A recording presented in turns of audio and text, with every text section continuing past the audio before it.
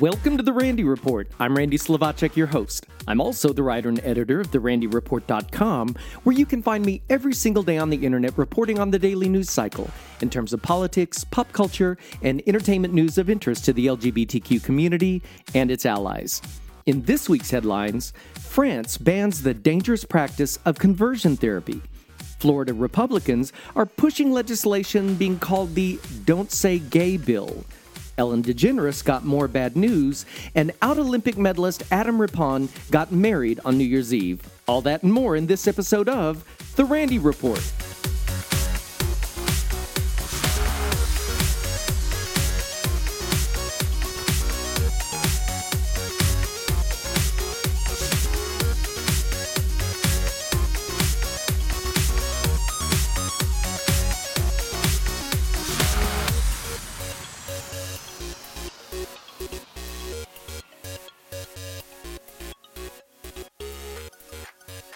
Before I get to the latest LGBTQ news, I wanted to say thank you to all of you who listen in here at The Randy Report. While the past 2 years have caused me to spread my episodes out a bit, I so appreciate that during this time the listenership for The Randy Report continues to grow by hundreds every month, and that's without any advertising on my part, and I really appreciate that. And speaking of advertising, you may have noticed that I don't have any ads here on The Randy Report. It's not because I haven't been offered to sign up for some advertising company, but I didn't start the podcast to make money, but rather more as a community service for folks who don't have time to sit around and read the news for hours every day. I've always been a curious person, which led me to all of this, and I'm glad to see there are lots of people out there who are just as curious about LGBTQ news as I am. While I don't know your names, I can see from my podcast analytics there are listeners all over the United States and the world, from Abilene, Kansas, and Austin, Texas, to Grosse Pointe, Michigan, Sacramento, California, and Tulsa, Oklahoma, plus all you folks in the Netherlands, Italy, Australia, Denmark, and more. I just wanted to say thank you for being a part of the Randy Report. It's much more fun when you're here. And now, on to the news.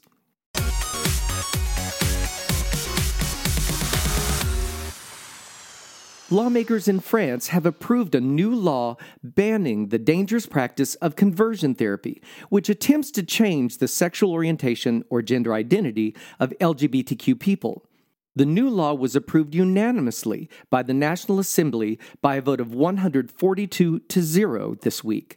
The French government's Equalities and Diversity Minister, Elisabeth Moreno, described so-called conversion therapies as barbaric, and rightfully so. And she told lawmakers that the suffering they inflict very often leaves permanent marks on bodies and minds. Under the new law, sustained efforts that, quote, aim to modify or reprimand sexual orientation or gender identity, and which impact the physical or mental health of victims, are punishable by up to 2 years in jail and 30,000 euros, which comes out to about $34,000 here in the U.S. The punishment can increase to 3 years in prison and fines of 45,000 euros or about $50,000 for attempts involving minors or particularly vulnerable people. The new law will take effect upon President Emmanuel Macron's signature.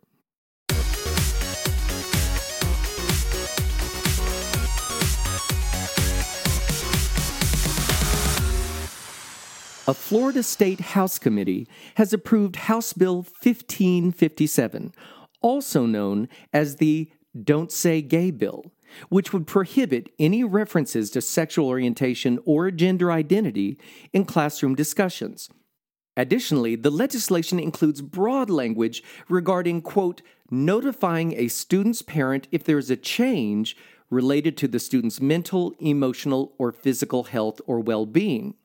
LGBTQ advocates say the vague wording could require teachers or school staff to out students to their parents. The message appears to be that LGBTQ students can't openly be who they are, and those with same-sex parents shouldn't be able to mention their family at school. Following the approval by the House Education and Employment Committee along party lines, the bill now advances to the full House. Republicans currently control both chambers of the state legislature. Chasten Buttigieg, husband to Transportation Secretary Pete Buttigieg and an educator himself, took to Twitter to condemn the legislation, saying it would make Florida, quote, a harder place for LGBTQ kids to survive in. John Harris Maurer, Public Policy Director for Equality Florida, spoke out against the bill, saying conversations about LGBTQ people aren't something dangerous that should be banned. That's deeply prejudicial and sends a terrible message to our young people, including LGBTQ young people or young people who have LGBTQ parents. Here's just a bit of his statement in front of the House committee. But what we do know is that LGBTQ people are a normal, healthy part of our society. We're parents, students, and teachers. We are your brothers and your sisters. Conversations about us aren't something dangerous that should be banned. That's deeply prejudicial, and it sends a terrible message to our young people, including LGBTQ young people or young people who have LGBTQ parents. There are a lot of issues that ought to be approached with care in how we respectfully talk about them with our children. Issues like religion, politics, weighty issues like death, the meaning of life. But this bill doesn't speak to any of those. It's only talking about sexual orientation and gender identity, and it's stigmatizing because of that. Sexual orientation and gender identity are about who we love and who we are. If you're worried about teaching students about sexual activities, then regulate that, but don't use this as a front to ban discussion of sexual orientation and gender identity. We already have statutes on age-appropriate sexual education, so this bill adds nothing to that. It's about finding a place to erase our existence and be able to not talk about us. Sam Ames, Director of Advocacy and Government Affairs at the Trevor Project, told the Washington Blade their research has found that LGBTQ youth who learned about LGBTQ issues or people in classes at school had 23% lower odds of reporting a suicide attempt in the past year. Addressing HB 1557 directly, Ames added, this bill will erase young LGBTQ students across Florida, forcing many back into the closet by policing their identity and silencing important discussions about the issues they face.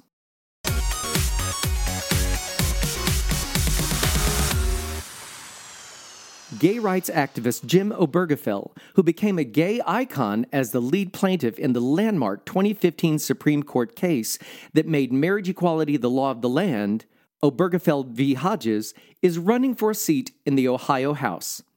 You may recall that in July 2013, Obergefell married John Arthur, who was gravely ill.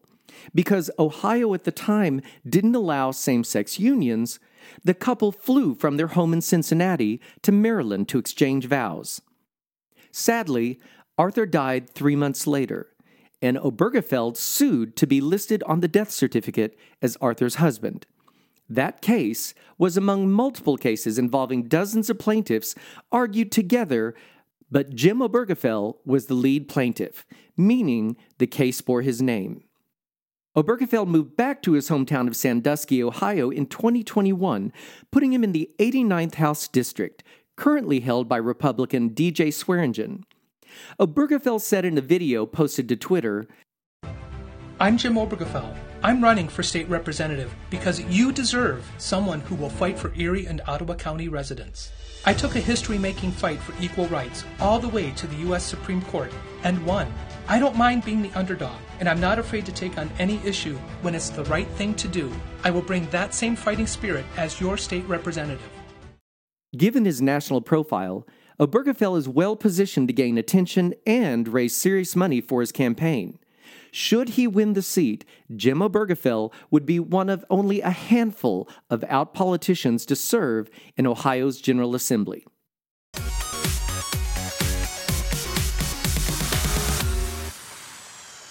The Borough Council of Chambersburg, located in central Pennsylvania, has become the first municipality to repeal its LGBTQ protections policy.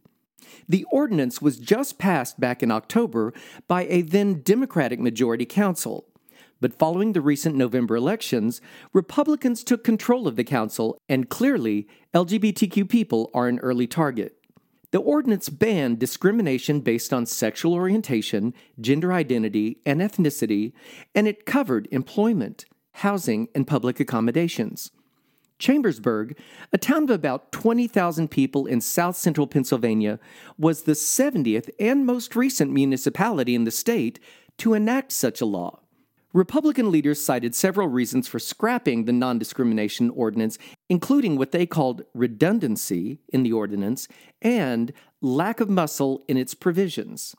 According to local TV station WHTM, nearly 160 people attended the council meeting via Zoom, and another 60 people showed up in person. WHTM reports that out of those 60 people who spoke, only 5 or 6 supported the repeal. Following the discussion, the ordinance was rescinded by a vote of 7-3. Pennsylvania is one of 27 states that have no explicit statewide laws protecting people from discrimination on the basis of sexual orientation or gender identity in the arenas of employment, housing, and public accommodations. Which means we still have a lot of work to do, folks.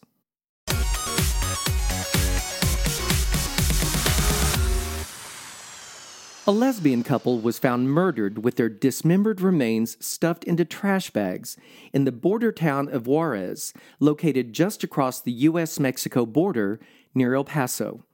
The victims were identified as El Paso residents Julissa Ramirez and Nohemi Medina Martinez. The women, both 28, married in 2021 and were parents to 3 children, according to the Daily Mail.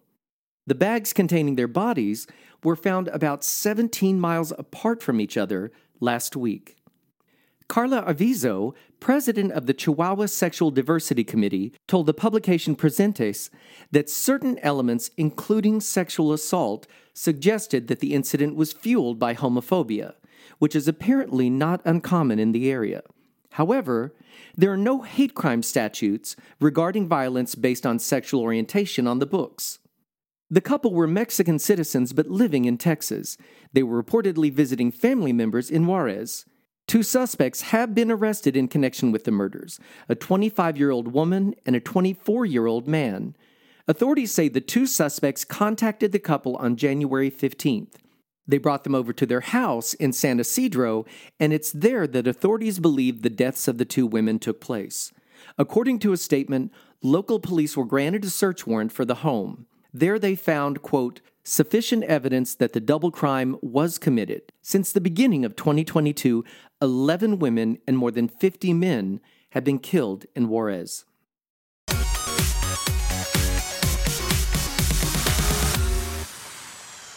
Out Olympic figure skater Adam Rippon and longtime beau Jussi-Pekka Hiala normally aren't big on New Year's celebrations at the up-all-night party, bottles of bubbles, and fireworks level. But it turns out they are big on getting married on December 31st. Rippon announced the engagement last February, but didn't share any plans regarding the nuptials at the time. This past week, he told People magazine, "We always wanted to do something and just the 2 of us." So they reached out to California marriage officiant Maria and asked, when is her next availability for a wedding? And apparently, she had a free appointment that day.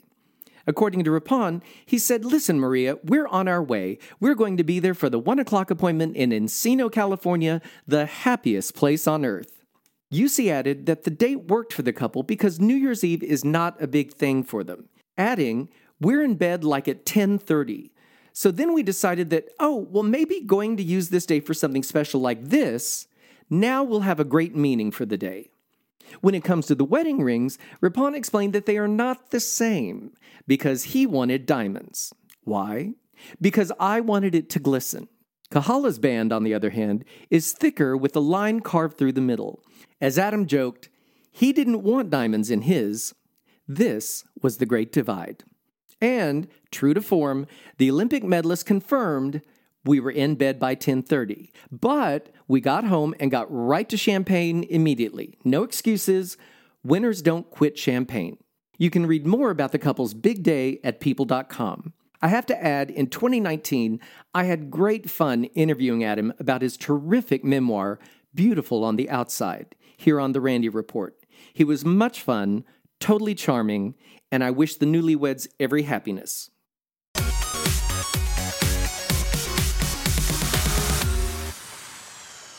Uh-oh. More bad news for Ellen DeGeneres. NBC has announced her primetime game show, Ellen's Game of Games, will not be returning. The unscripted series served up supersized versions of some of the popular games from Ellen's afternoon talk show. Launched in 2017 with 8 episodes, the show ran for 4 seasons. The final season premiered in October 2020 and ran through May 2021. Initially, the family-friendly format performed well for NBC. In 2019, Game of Games was the top game show in primetime. But according to Deadline, the show lost a large portion of its audience. It would be hard to imagine the cancellation doesn't have something to do with the bad press that's been bleeding out over at the Ellen DeGeneres show. Following a string of reports about a toxic workplace on the show last spring and summer, plus an internal investigation by Warner Brothers, the Ellen DeGeneres show made a number of behind-the-scenes changes last fall, including ousting longtime executive producers, and DeGeneres apologized to her staff. Following a rocky 2021 season, which saw ratings fall 40% from the previous year, the afternoon talk show announced that the 2022 season would be the series' 19th and final installment.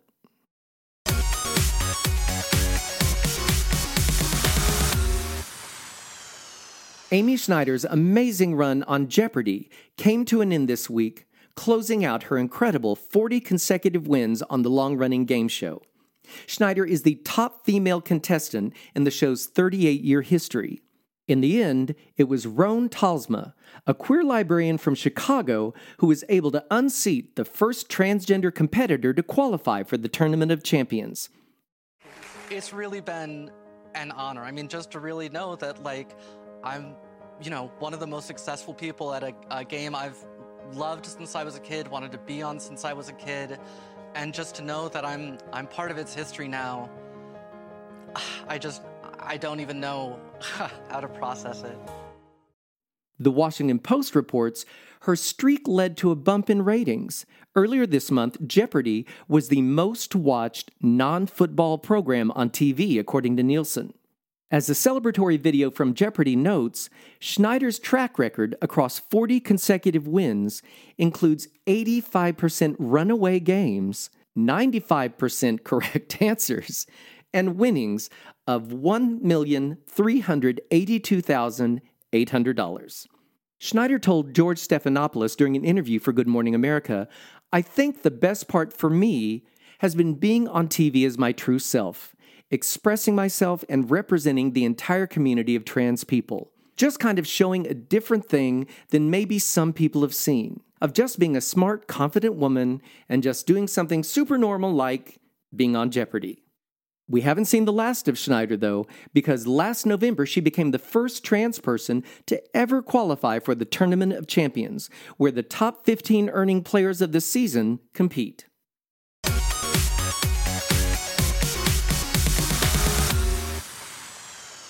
What to watch this weekend? Check out the award-winning Western short film Steam, which just premiered on LGBTQ streaming network Revry.